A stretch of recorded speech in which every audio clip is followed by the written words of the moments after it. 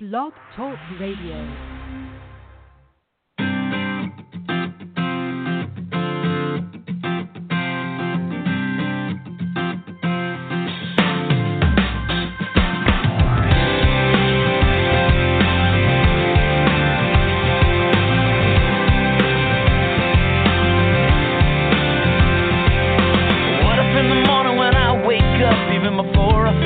Coffee cup, I said, thank you. What if I looked at the day and the hours ahead, and before I moved forward, I bowed my head and said, thank you. Oh, I said, thank you. What if I looked at my life in a different way, took a little more time to stop and pray? I know it would change all the moments in between. So here I go. Thank you for everything. For loving me, it don't even matter what tomorrow brings. Well, I will sing my thank you for sun and rain, for what you give and take away, for all your goodness. I will always say thank you. Oh, I say thank you. What if I lost everything that I had? I could smile and somehow still be glad and say thank you, thank you. 'Cause life is joy, life is pain, but the prayer on my heart will never change. I say thank you, oh, I say thank you. Oh, what if I looked at my life in a different way, took a little more time to stop and pray? I know it would change all the moments in between. So here I go. Thank you for everything. Thank you for loving me. It don't even matter what tomorrow brings. Well, I will sing my thank you for sun and rain, for what you give and take away, for all your goodness. I will always say thank you. Oh, yeah.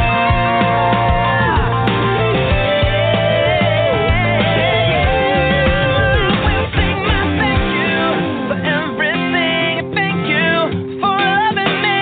It don't even matter what tomorrow brings. Well, I will sing my thank you for sun and rain, for what you give and take away, for all your goodness. I will always say I will always, for all your goodness. I will always say thank you.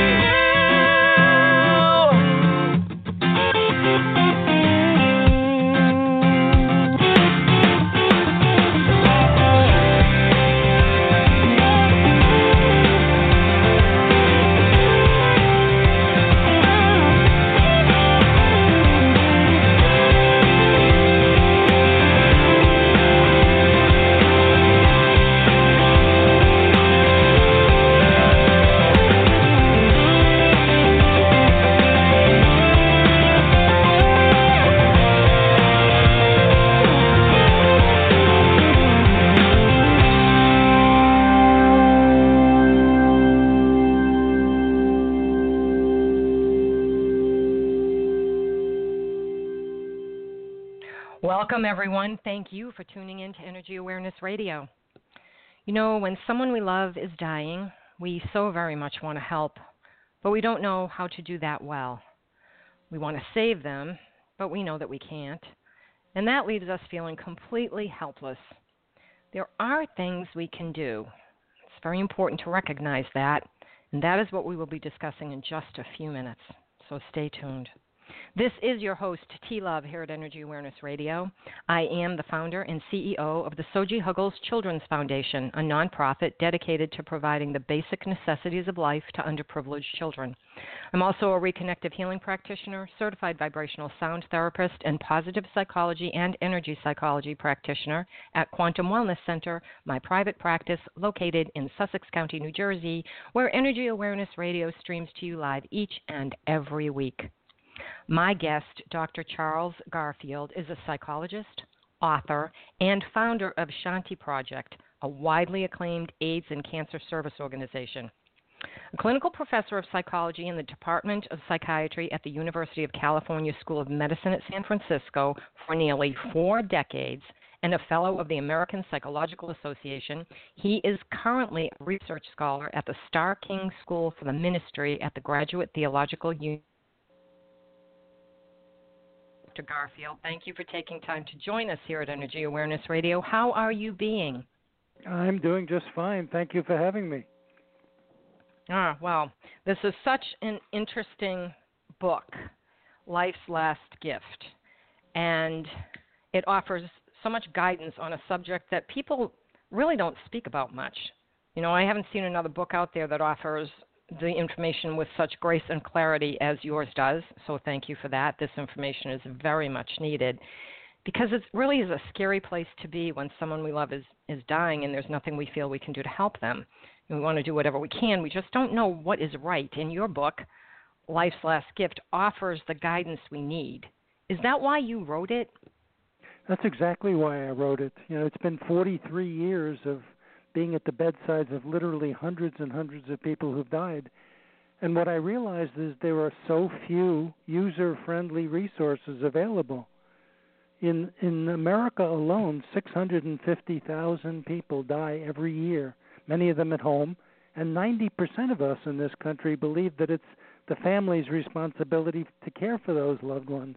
But we have no guidance. We have more resources available on how to play golf and how to fix your car than you do on how to care for your loved ones during their most difficult time. So that's essentially why I wrote the book, to provide that guidance. It's, you're absolutely right. It's kind of like when you have a baby, they say, hey, good luck, but you can go buy a can opener and you get a whole lot more instruction. So, it's the same type of thing. On the very important issues, we have little instruction, and on the things that we could pretty much figure out on our own, we have none. I think that in reading your book, giving and receiving peace when a loved one is dying, it's right on your front cover. And I think that's critical that people understand what it means to both the person that is caretaking, if you will, or even people visiting, as well as the person who is terminal. Because they know what's going on, and people tend to walk on eggshells, but that's not really what we need to do, is it? No, we need to partner people. We need to say, we'll be with you, I'll be with you for as long as this process takes. And I'm not afraid of the situation. There are things that I can do that will be helpful. There are things we can do together that will be helpful. The book is essentially a guidebook that provides, as you said, 9 basic commitments that we can make to people we love who are at the end of their days. And they're relatively easy to understand, and if we master those, and all of us can, that's the good news, then the situation will be a lot more reasonable and a lot easier for the person going through the end-of-life experience. Yeah, I think that things like this, even though they're difficult to talk about, are important for people to talk about. It really should be taught in school. I am currently a pediatric hospice volunteer, and I remember the first time I was in a hospice situation. The patient was an adult. No one knew what to do except to wait. And I was there for the patient, and what I did is I just listened to the patient and was talking to that person. And the people in the room that were there, they were pretty much just telling stories with each other because it was difficult for them. And, of course, it was my first time. While it wasn't easy for me, I was neither family nor a close friend. It wasn't about me, and I had to think about the patient, so I did. And I learned a lot about this man. We laughed, and for some reason he genuinely opened up to me, and I could see in his eyes he was grateful for the opportunity to be heard. And that was a huge lesson for me because I felt like, we really only need to listen to be with them, present in the moment with them. And in your book, you speak about the importance of being present. So if you'd expand on that. Absolutely. You said it beautifully yourself. It starts with listening from the heart, really holding the other person's words as a focus of your attention, listening from the heart. When we meet with people in daily life, we tend to pretend to listen a lot, but we're mostly thinking of other thoughts. People know when we're listening to them, and people at the end of life are especially grateful that somebody's willing to be there and listen to their stories, listen to their challenges, their difficulties, their joys, their memories. There's also speaking from the heart. The worst thing you can do in this situation is to lie to somebody. You want to be able to tell them, knowing that you can't change it, you want to be able to tell them what your truth is, what you believe is true. And then there's acting from the heart, just doing the small things, doing things that make a difference, even if you think that they're terribly small. When my mother was dying, I cared for her, and what she wanted more than anything else was a particular kind of ice cream. And every time I showed up, I made sure to have that ice cream with me. And I could see she was just as happy to have the ice cream as she was to have me there. She was delighted. It was a little thing, but it meant a lot to her. And it always is the little things, but when we're at this point in our life, when we're transitioning, it's even more significant. And it is about coming from your heart throughout your entire life. Listening from your heart, speaking from your heart, living from your heart. And to me, there's really two emotions, love and fear. Are you coming from love or you're coming from fear? And in this situation, a lot of people are coming from fear because we've never done it before. And even if you believe in past lives or, reincarnation, we don't remember, so we don't know what it is. And nobody's really come back and told us this is what it's like. So it's a very scary situation to be in.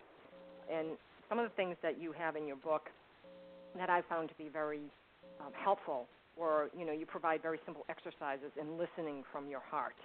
And, each one of the 9 commitments that you have also has an exercise that goes along with it. How did you come up with that? Did you work with hospice patients a lot, or was it just something that you understood and thought this is just how it needs to be? No, I think I learned from the hundreds and hundreds of people who I sat with who died at the medical school at the University of California and elsewhere, and I devised those exercises with the help of the people who were dying. I would try something, and then I would ask, is this useful to you? Does this seem like it works?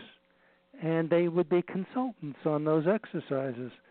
So each one of those exercises has been vetted, so to speak, by dozens of people who have died, who talked to me about whether it seemed realistic or not, or reasonable or not. I think one of the reasons that the book is getting such a huge response nationally in a way that I never would have expected is because of those exercises. They teach people how to be present at the end of life with somebody they love. It's what most of us would like to be able to do, especially for somebody we care about a great deal, but we were never taught. We were never taught how, and that's what those exercises allow us to do. And and that's absolutely true. And when you stated that it was from you listening to people that you saw going through the transition in your earlier years in this work, you truly were listening from your heart in order to turn around and teach others and write this book about coming from your heart, listening from your heart, acting from your heart. It really was your experience that probably brought you more than anything else to write this book? Absolutely. That it was the book itself was a gift, and it's a part of a legacy, a tribute to the hundreds of people that I've worked with and cared for, the memories that they shared with me, the ways they lessened their regrets, the way they expressed their gratitude, all of those kinds of things that were shared with me and that I want to give back as a way of honoring those people who have died, who I had the privilege of working with. And Dr. Garfield, I think you succeeded on that. Kudos to you, because this book really does. You can feel it when you read it. I could feel it when I read it, and I don't think it's just because I do hospice work as well. I think it's just because when we're people, we're human, and we all at some point face our mortality, and I think that your book really allows people to get a real sense of what they can do, what they can offer. When we learn of a loved one's terminal diagnosis, we feel so hopeless and negative, and that makes conversations very, very challenging. So what are some of the things that one can offer in terms of hope and positivity? Well, I think one of the things you can offer, one of the most basic things that you can offer somebody is to listen to their stories, to indicate your interest in their stories. Their stories are a way of making memories. It's a way of giving to you the lessons of their life. It's a kind of life review. And to let people know, just to say to your loved one, I would love to hear what you remember most about your life at this point. What was most positive in your life? What were the things that were hard that you learned the most from? I would love to be somebody who heard those stories if you're interested in sharing them with me. And most people will. Most people would love to share their stories. They may start out slowly, but once the momentum picks up, you hear people sharing all sorts of things. I've heard incredible stories. I've learned more from people telling me their stories at the end of life than I ever did in any other situation in school or anywhere else. Yes. Important lessons about what really mattered in life. And we can all learn from that and then turn around and teach it elsewhere, you know. It is, and they enjoy having someone there who, I mean, it's showing that you care, that you're really listening to them, that you're giving of your time and of yourself and making them feel so very special and as though you're witnessing their life with them again, and that it was a worthy life, that it was worthwhile, that it meant something, that they left a mark, that they were here for a reason. I think all of that comes into play. Would you agree with that? I would most certainly agree with that. You're talking essentially about issues of meaning and purpose, that their life had meaning, as you say, and for people to know that, to hear it from you, the person sitting at the bedside, to hear you say that something really that you learned something really important from them and that you'll pass it on because it has meaning to you, is a great gift to give to people at any point in life, whether it's at the end or during the normal flow of life. It's an incredibly important thing to be able to say thank you to somebody who just told you a story that was meaningful to them and that you learned from. And the opportunities that I've seen and have been able to take in that situation is when someone tells me a story, and then I can give back in a way and say to them, well, do you realize how many people that impacted? Do you know the impact you have? Because I don't think you do. And they'll think about it, and sometimes they'll say, well, I never really looked at it from that perspective. And I'll say, well, think about this. It's like when you throw a rock into a lake, it ripples, and it goes on and on and on. And when you play a note on a piano, that sound is still reverberating somewhere in this universe and throughout all time and in space, and it's still going somewhere. So it's definitely impacting people. So all the good that you did, and then they have a whole different way, because I don't think people get acknowledged enough. We don't stroke people enough. We don't tell them when they do good. We tell them quick enough when they do something that irritates us and makes us upset or isn't right according to us. But when it comes to thanking them for enriching our lives, we don't do that. And I think at the end of life, if there's someone who can say those words to them and make them feel a bit better, it's very helpful to them, and they open up even more. They just do. They will. They will open up, and in fact, all it takes is a little bit of courage to ask the right questions. Right. And that's a lot of what the book does, is present what those questions are. You don't have to have lots of answers. Just ask questions that you're genuinely curious about. Just have the courage to ask a few questions, like, for instance, what are your most positive memories? When you go back, say, even as far as childhood or young adulthood, what do you remember most that really nourishes you now when you think about it? And you let them tell that story. Or if there's a downside, you ask, do you have any regrets that we might talk about? I bet there are some lessons that'll be useful to me as I listen to you, and I promise to carry those forward and to make those lessons available to other people who I meet. Yeah. And just by asking those questions, you see people blossom and start telling you their memories and start telling you their stories. And they realize that you're really with them, that you're with them in this process. It's a little like going across a bridge and you're holding hands with somebody and you're saying, I'm going to go as far as I can go with you. And they know that at some point they're going to have to let go of your hand, and they're going to continue on, and you're going to go back to your life. But if your basic message to them is, I will partner with you throughout this process as far as we can go together, it's a great gift. It's a great gift, and they know it's genuine, too, because as you listen to them, it just fosters more questions. You know, I had one gentleman tell me that he learned how to play baseball when he was very young, and he learned lessons from it. And I said, well, did you become a professional baseball player? What do you mean you learned lessons from it? And he said, well, I learned how to be part of a team and not think about, you know, it's all about what I'm doing. What I did was important, but it was for the better of everyone else, and that was something I really needed to learn. So I brought that into my business with me, and I treated my employees differently. And I said, wow, that's a great, it's really remarkable that you got that from learning how to play baseball. And he said, yeah, and then I tended to look at other things in games and things, and with my grandchildren, I taught them when you're playing a game how to make sure that you're thinking of the other person so there can be healthy competition. It was really interesting to hear all of that, because you don't know how people learn those types of traits, you know, and to pick it up in ways that he did it himself, because he was, in a family of a number of people, and he kind of felt like he got lost in the mess of kids that were there. You know what I mean? Absolutely. You know, it's the lessons that come are sometimes surprising in that they're so important, and you wonder why you haven't learned it yet. But, you know, so you sit at the bedside, and whether you're a family member or a friend or a volunteer or a health professional. I do a lot of training with physicians and nurses and mental health people and clergy. They also need help in doing this work. They haven't gotten nearly as much training as they need.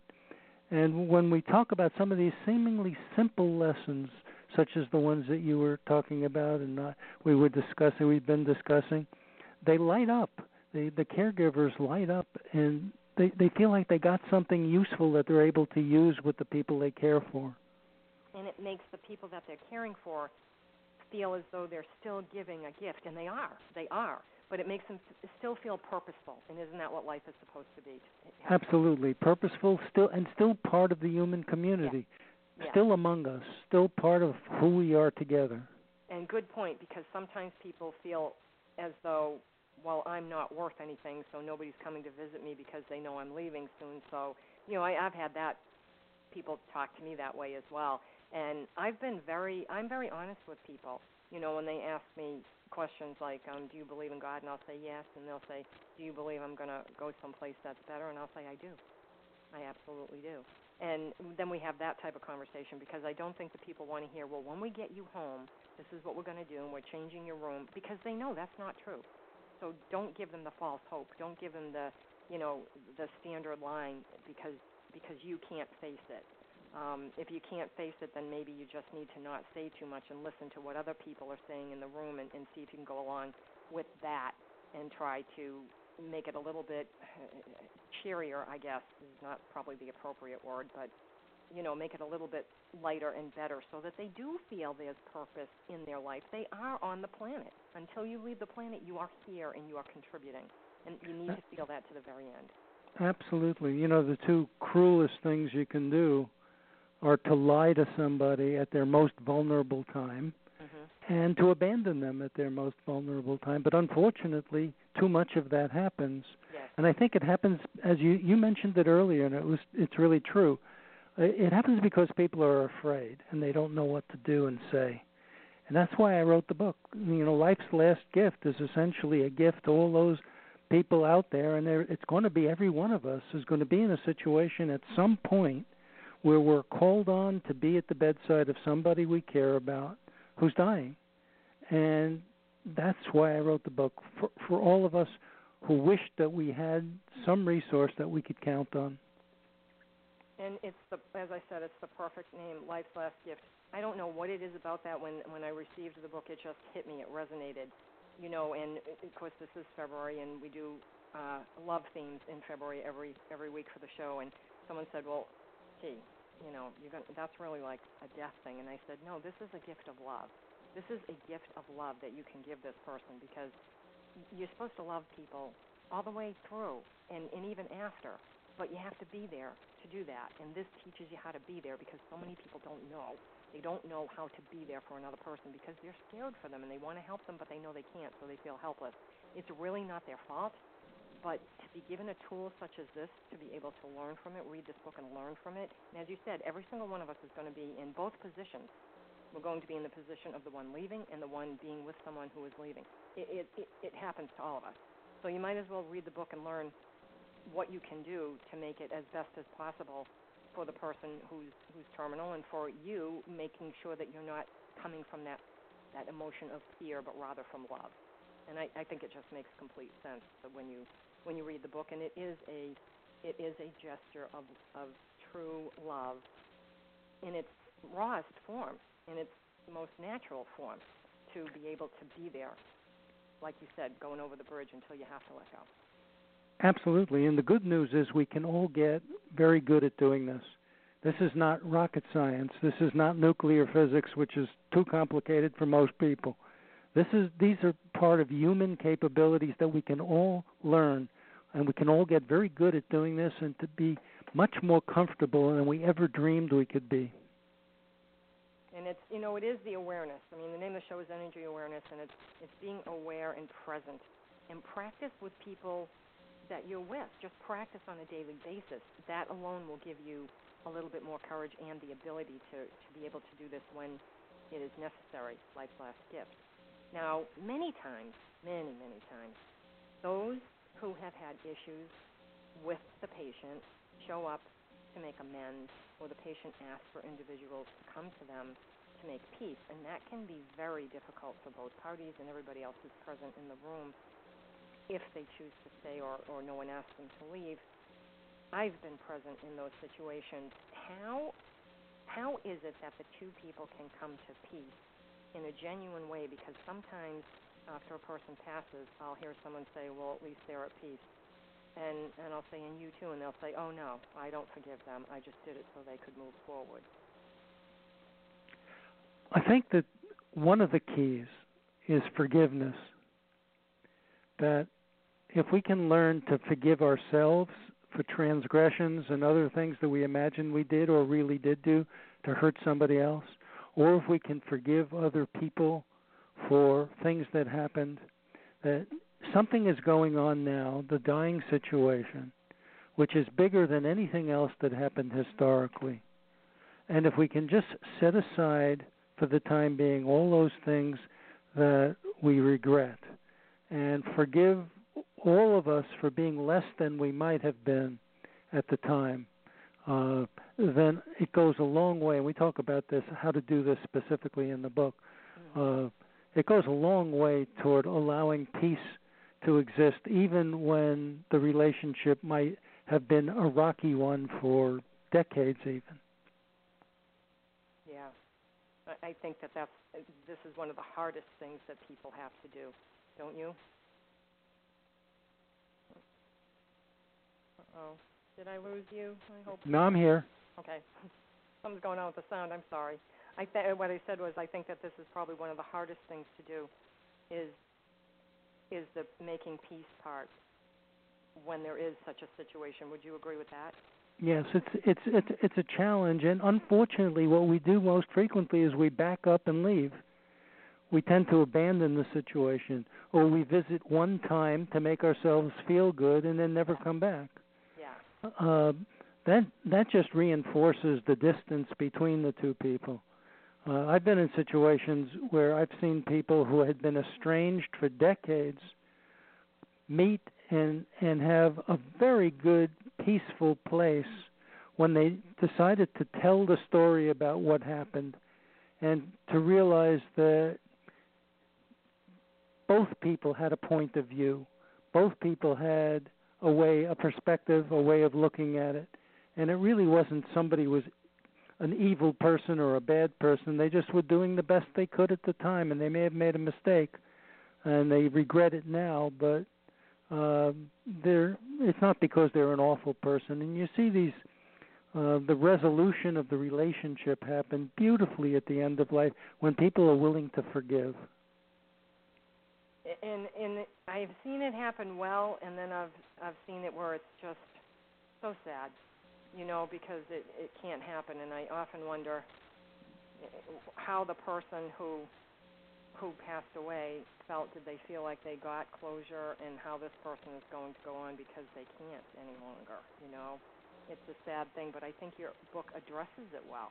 And, there are a lot of exercises that you can do to go when you go through this book to find out how to do things in a good way that's going to be meaningful for everyone. And I think that's why your book is so different, because it just doesn't speak to these things, but it shows the how-to part.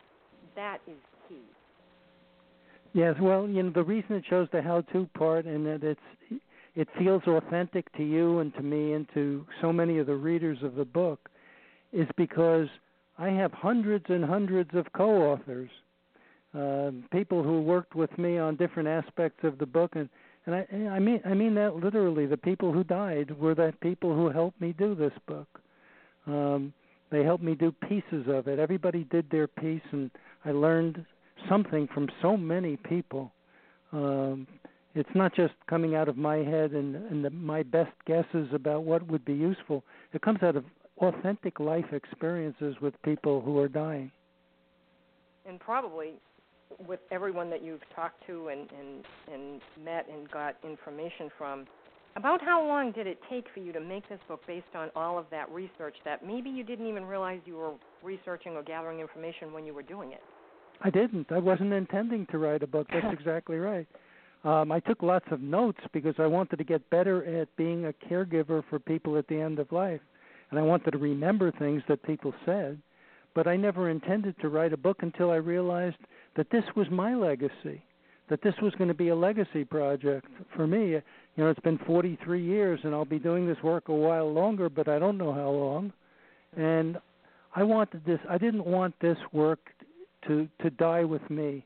I wanted it to get out in the world as a gift to all those people who are going to be in the same situation that I'd been in with so many people, and with my close people. I was the primary caregiver for my mother and my father and my best friend, each of whom died. And those were challenging situations, but they turned out well because other people who I had worked with prior to that taught me an enormous amount, and a lot of that got into the book. Yes, and as I said, it's all in there where you can. I think there are parts in the book that everybody can relate to, because we've all. There aren't too many people on the planet that can say, "I've never experienced anyone dying." Maybe they haven't been present when the person actually passed, but they've certainly known people who have passed away, and so I think it will allow people to take the courage. It does take courage to go to someone and speak with them when you know and they know. Everybody knows the situation. It's just really difficult to talk about. But when you read your book, I think it gives people the courage that they need and confidence to go there and not mess up. And I think that's part of the thing, is that people don't want to go there and say the wrong thing, make the person feel bad, and really royally mess up. So they don't bother visiting because they figure it will be better that way, and is the person there, are they cognizant, or whatever. But I think your book really addresses these things well, so that one would have confidence to be able to go and visit people and talk to them constructively and have a good conversation and not worry about, am I going to say something wrong or inappropriate? You know what I mean? I think the chances of people saying something wrong or inappropriate are actually very slim. Mm-hmm. Sometimes you say things that are clumsy, that you wish you had said more gracefully, but the main point is it's not about having the answers. It's about being able to ask the questions. You don't have to be the expert who knows everything. We all feel kind of lost when somebody we love dearly is at the end of their days. We all feel a little lost and wish we were much more skilled at doing all of this. But the skill really is the art of asking questions. And there are many instances where I didn't know what to do, so I asked. I would ask somebody, what's the most helpful thing for me to do right now? Mm-hmm. And you'd be surprised. You get all sorts of wonderful answers from people. People most frequently will say, just be here with me. Just sit for a while. Let's talk. Let's try to be as normal as we can be. Because that's what people want. They don't want it to be an exceptional situation which is so different than daily life. They want it to be part of daily life. Mm. Yeah, again, going back to they want to still be contributing to society, and have a meaningful life while they can. Absolutely. And that's critical. I remember there are some funny stories that come out of it, too.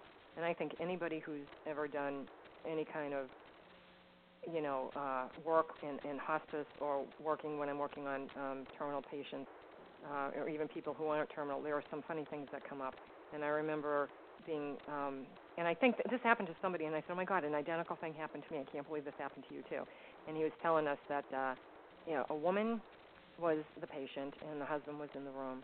And the woman asked the husband to go out and get her something. And she knew it was like ice cream or something, and it was her favorite ice cream, and it was far away. It was not close to the hospital. And the husband said, okay, I'll go. And so I said, all right, I'll leave too. And she goes, no, you can stay. And I said, all right. So I stayed, and he left. And she said to me, okay, I can go now. And I said, where are you going? And she goes, I'm going to go. And I said, oh, you're not going anywhere. I mean, it freaked me out.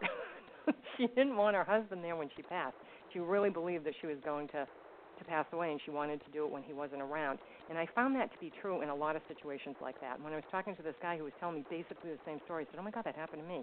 This woman sent her husband for ice cream. I can't remember what it was. It might have been Chinese food. I don't know. But it was far away. And she told me that she was going to pass after he left. And I was like, no, you're not. So I kept her talking until he came back. And then he was going to leave shortly thereafter. And I said, no, I think you need to stay. And so he did stay, and she didn't pass until after he left for the evening. She truly didn't want to pass in front of him. And I've seen that happen a few times. Have you noticed that? It's almost like I don't think you actually have control over this, but it seems like you do, like they just wait it out. You have enough control. I've seen it many, many times. In fact, if you talk to people who do this work regularly, hospice nurses, for instance, know that it's very frequent that the person will wait until their loved one has left so that they can leave at that point. And my father talked to me a lot about going home. And I kept saying to him, but you are at home. He was in his home. He was in his bed. And he kept, not the home he was talking about. That's not what he meant. He meant that he had a different meaning for the word home. And as soon as we left, my mother, my brother, and I left, he was gone. Yeah. Yep. And I learned that early on, too, that when people say, I want to go home, and people are like, okay, well, we'll go home and we'll do this. I'm thinking, that's not the home they're talking about. Okay. They're not talking about that home. They're talking about the other home. But people don't want to hear that, so it makes it difficult for them because they're thinking, okay, well, let's just go along with, we'll bring you home to wherever. And it's important to stay open to the language that the dying person is using. When they say the word home, they mean something else. Another thing is important to stay open to is what are called deathbed visions. Yes. Sometimes people will see things that the loved ones won't see at all. Mm-hmm. And sometimes the health professionals will call it a hallucination, and they may even want to provide them with drugs to prevent it from happening, which is frequently a terrible mistake. Yeah, I think so too. When my mother was dying, she saw her parents come to her, and I was sitting right there, and she was very lucid. She was very aware and awake, and she said, oh, there are my parents. They've come to visit. And I said, I don't see anybody. And she looked at me, and she asked me, you don't see them? It's obvious that they're here. And I said, no, I'm sorry, I don't see them, but if you do, that's enough. They've come to visit you, not me. Yeah. And that happens very frequently. Deathbed visions happen, and it's a way of comforting whatever it really means, whatever the true meaning of it is. It provides comfort for the person dying, and that's the thing that matters the most. Yeah, and I'm kind of a firm believer that this planet is overpopulated because I think you just shift forms and energy, and people are still around, and you can feel them after they pass. You can feel their presence, and I believe that people do see that because I have had patients who have said things like, "Who are the three little people in the corner?" And I'm like, "Okay, three little people." I don't know. What are they dressed like? And they'll tell me, and I'll have a conversation with them about it. And I'll say, "Oh, well, do you know them?" I'll say, well, they're familiar, but I don't know them. And I'll say, well, maybe you'll get to know them. And they're like, yeah, maybe I will. And I think it's comfort for them, and maybe those are their greeters. I don't know, because what's so good is that you're normalizing it. You're letting them. To me, it is. You're letting them have their experience. Yeah. You're not trying to talk them out of it or telling them that they're crazy or that they don't see it. They have enough on their minds already without somebody telling them that there's something wrong. Yeah, something more wrong. Yeah. Yes. Absolutely. And I think with a lot of the hospice nurses I've talked to, they're like, oh, yeah, this happens all the time. And a lot of the hospice nurses don't want to do a drug thing because they're like, oh, no, those are the people that are coming to get them. And I'll say, yeah, that's what I think, too, The other thing in hospice work is when you go in, I'll never forget being in a room, and the doctor came in and told the man and his wife, and it was the man who was the patient, that he probably had about 6 months. And one of the nurses, she said, 6 months? And I looked at her and I thought, oh, my God, do you realize you said that out loud? And we walked out of the room together, and I said, why did you do that? And she said, you were thinking it. And I said, well, but you don't say it. And she goes, I'm thinking 6 days. I said, I'm thinking Friday, which was like 3 days later, and he passed on Friday. You get really good at knowing when people are going to pass, and that's not something that you think you're going to get good at or want to get good at, but you have I don't know what it is, but you could almost place bets on it, and it's hard to say that, but it's so true because you just do. The doctors don't. They don't come in as often, but the hospice nurses, they're there all the time, and they know, and they see it, and they can gauge the stages, and when you're in there often enough with people, it's just something you become attuned to, I think. And therefore, when they're going to have, they're going to start the visitation process, should be, And almost everybody, I think, has that if they, and they do tend to seek it. If they're very quiet, they may not seek it. Would you say, I'm thinking it's probably like an 85 to 90% rate of people who have those visions. I think that's about right. It happens very frequently, and there's nothing abnormal about it. And it's actually quite comforting to the person in the bed, the person who's dying. Yeah, it actually is. And pets, too. Sometimes they'll say, well, I see my German Shepherd, so-and-so's here. And I'll be like, oh, okay, well, they must have been extremely close.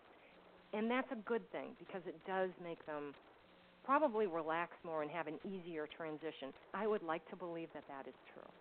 Yes, I'd like to believe that's true, too. And, in fact, I've seen people look a lot more relaxed. My mother certainly was when she had her experience. She felt grateful that the visitation happened, that she saw those visions. She felt grateful, whatever the meaning of it was. It felt good to her, and that's what mattered most. Yeah, absolutely. So a couple of other things were that you mentioned, compassion, sympathy, and empathy all come into play during this time. And it can be extremely, extremely overwhelming and stressful for not just the main caretaker, but other people who are, let's say, secondary caretakers who are there frequently enough.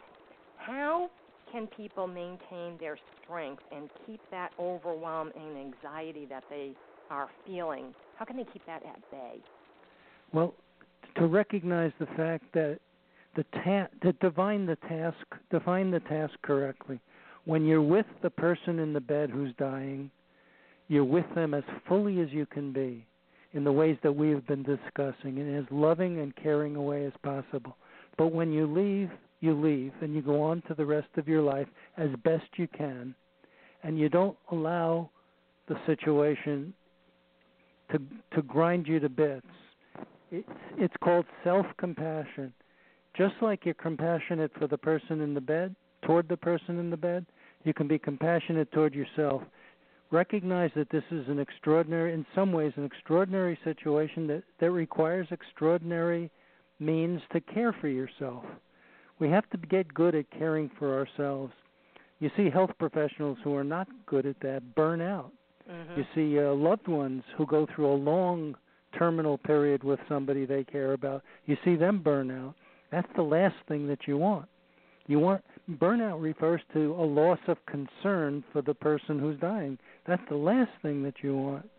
So make sure that you build in special things for yourself, things that make you feel good. And when you leave the room, leave as fully as you can. And when you're present, be as present as you possibly can.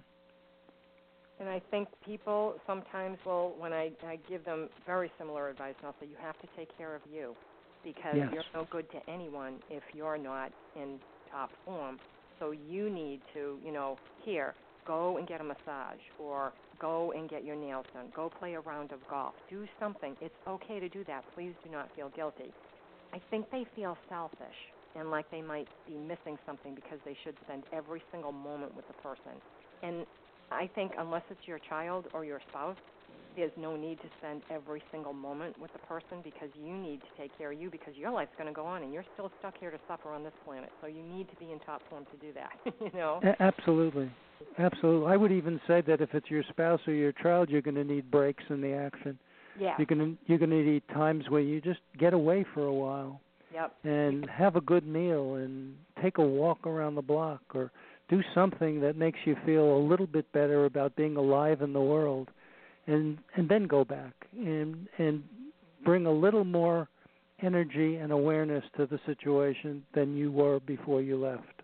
Sure, it's kind of like taking a vacation from work. People don't do it because they feel like, well, what if I lose my job? If you're going to lose your job because you took a vacation, you were going to lose your job anyway. That was already in the plan. So you might as well take the vacation, because you come back totally refreshed with a new perspective. It's the same thing if when I walk into a room and I'll say, hey, have you guys eaten anything? No, we don't want to leave. Why don't, and I'll look at the patient and I'll judge, okay, I think they can leave because this person has 2-3 more days or a week or whatever. And I'll say, no, go ahead, go get something to eat and come back. Don't come back for at least an hour and a half. And they're like, seriously? And I'll say, yeah, don't come back for an hour and a half. You need to go. Take a break. Just take a break. And I think when they're offered that with such confidence that it's okay and everything will be the same when you get back, they'll do it, and they can relax just a little bit more than maybe they would if it was just a forced issue to go eat for sustenance sake. Yeah, that's why in Life's Last Gift, in the book, I talk about self-compassion. Mm-hmm. I want people to understand that it's perfectly reasonable and legitimate, and I would even say necessary, to treat yourself especially well during this period because of how difficult it can be. Make sure you pay attention to your own needs as well. Yeah, I think it is a must. It's absolutely necessary because, again, you just will not be any good to anyone if you fall apart. Now we have two people we have to care for. You who's falling apart will get better, and somebody else who's passing, and you're going to be mad because you can't be there because you're in the hospital because you fell apart. And sometimes you have to actually tell people that so that they get the reality of the situation. It's like you can gather your strength from, walk them to the chapel and just sit there for a while. I'll go through meditations with people. I'll even say to people, there's a yoga class down the street. You want to go? Let's go do that. If I know the person is into yoga or whatever, something. Do something for you so that you can then come back with a whole new light to share with this person and be ever present with them. And as I said at the beginning of the show, if you practice being present with the people who are here now, who have no issues, they're not terminal, they're just people, you'll get really good at it so that you will be present with those people that you need to be present with in their hours of need. And many times, especially when I'm dealing with children, I'll say, who's the most important person right now? Who do you think the most important person to me is right now? And I'll say, I don't know, your husband? And I'll say, no. And they'll say, your parents? And I'll say, no. And they'll say, who? And I'll say, you. You want to know why? And they'll say, why? And I said, because I'm talking to you and I'm here with you. So whoever you're with is the most important person in that moment. Does that make sense to you? And they'll say, yeah, okay. And it's really neat to see that little light shine. So if you do that with people on a regular basis, you can do it with people in a hospice situation. Yeah, that's lovely. I mean, it's beautiful the way you're saying it, and it really is the secret. If there is a secret in the book that I didn't intend, but in fact has been received by all sorts of people around the country, it's that this book is about relationships in general, not just relationships at the end of life.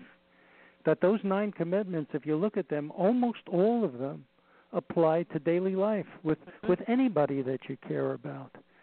So people are getting the book because they want to improve the relationships they have with their spouses in regular daily life or at work or elsewhere. I never intended that, but that's a wonderful additional gift of the book. Oh, yeah, it's a perk. Because when I read the 9 Commitments, what happened was the book came in, I read the 9 Commitments, and I'm like, oh, this is like living your life, but making sure that you live it this way with these people, but this is how we all should live. And I teach that to people. This is how you need to be in life, because people think love is really hard. It's not. Love is really easy. You just have to say, am I coming from love or am I coming from fear? The two emotions. Everything negative and not good is in fear. Everything positive and good is in love. So where are you coming from? Because everything stems from fear that, when you don't want to do something, and everything stems from love when you do want to do it. So think about which lane are you in, and now get over in the left lane. That's the lane of love. And come from that. Now, we're human. We're going to falter. But the more you practice it, the better you get at it. And it's easier, and you can take it anywhere in any situation. So I saw that right away with the 9 Commitments. That's why I explained earlier, the love and fear. There's only 2 emotions that you can come from. Which one are you going to choose to do with whatever the situation is?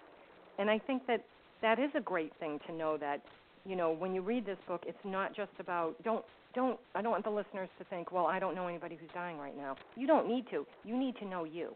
You need to know how you're going to work in every situation, and this book is going to help you with that. And then when the time comes, you will have practiced all these things, and you'll be really good at being able to help that other person and accompany them as far as you can go together. And I think that's a beautiful thing. Yeah, you're saying it beautifully. It's about relationships and practicing relationships in daily life and getting really skilled at those kinds of relationships, the ones that we all have, so that when we're with somebody we care about at the end of their lives, it'll be a natural thing, a much more natural thing than it sometimes is. Yes. And I think it makes your relationships richer, because when you're with a person and you're truly present with them, they can feel it. If you look at their eyes, you can, really, the windows to the soul, that's true. And if you're with somebody and you don't really, there's something you don't care for, they're not a kindred spirit, there's just something about them that you don't like, be with them as quickly and easily, release yourself from them. Just be with them in the moment and then just walk away. You don't have to spend a lot of time with them. But you can make your relationship so much richer, so much richer, because it just, I don't know what it is. It's such a good feeling. Everybody should feel that way all the time.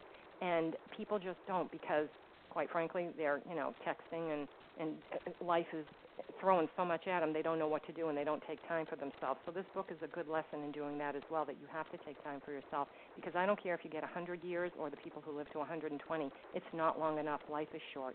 It's very short, and you don't know how much time you have. We all come in with a little, hourglass. We don't know when the sand's running out, so you may as well make the best of it while you're here. Absolutely. I couldn't have said it better myself, and that's in large measure, those are the kinds of things that we discuss in the book. Yep, in very large measure, but it's good for everyday use as well. So I cannot believe this. Dr. Garfield, we're almost at the top of the hour. Before we go, would you please tell our listeners how they may learn more about you, your work, and where they may purchase your book, Life's Last Gift? It's very easy. All you have to do is go to my website, which is Charles Garfield, one word, charlesgarfield.com. And there's all sorts of information about the book and how to get it, and also lots of other good information is on the website. Great. Thank you so much. If you just stay on the line for a little bit, I'll do the outro, and then I'll speak to you off air. Thank you. I'd be glad to.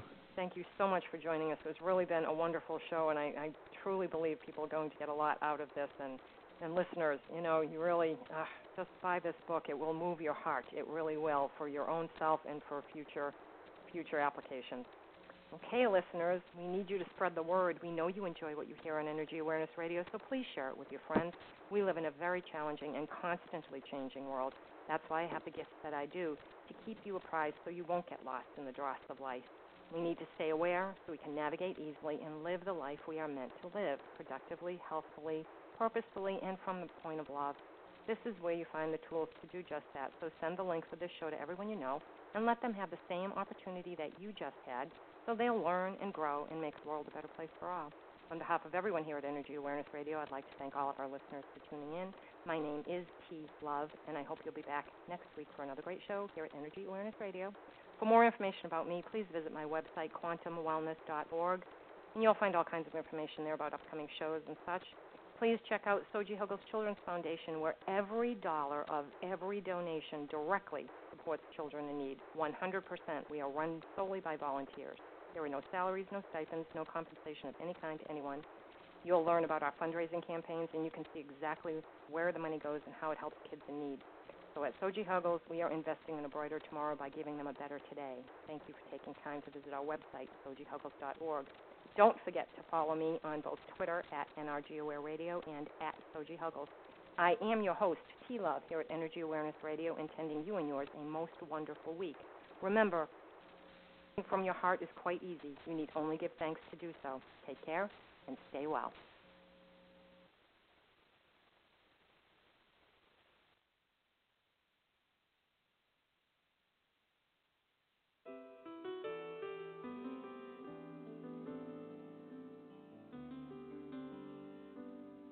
I got a roof over my head. I got a warm place to sleep.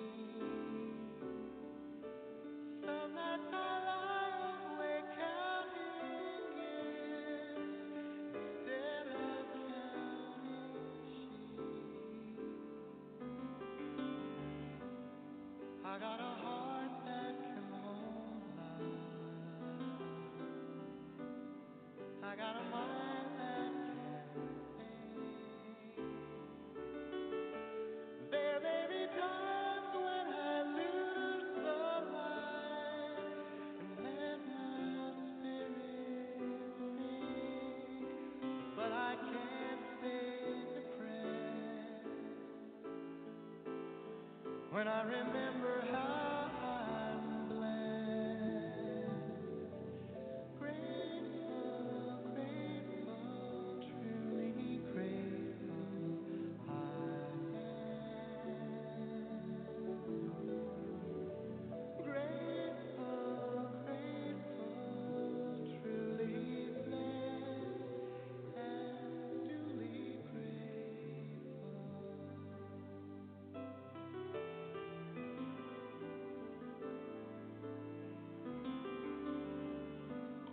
Within a city of strangers, I got a family of friends.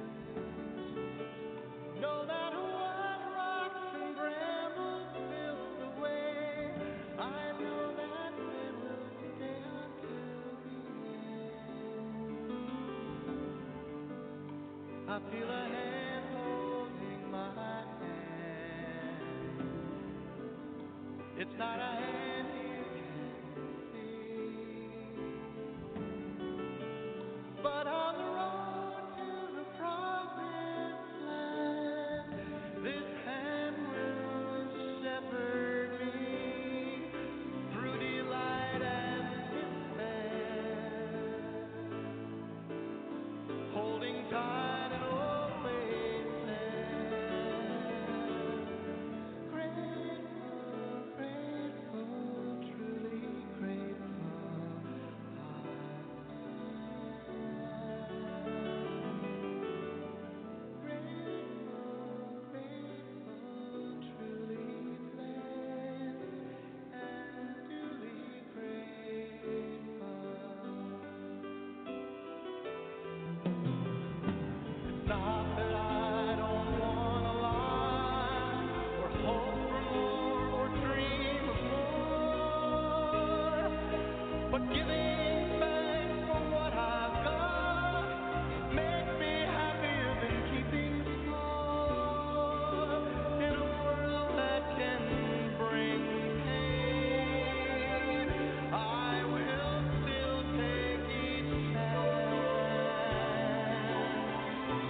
For I believe that whatever the terrain, our feet can learn to dance. Whatever stone life may fling, we can moan or we can sing. Grateful, grateful, truly grateful I am. Grateful, grateful, truly blessed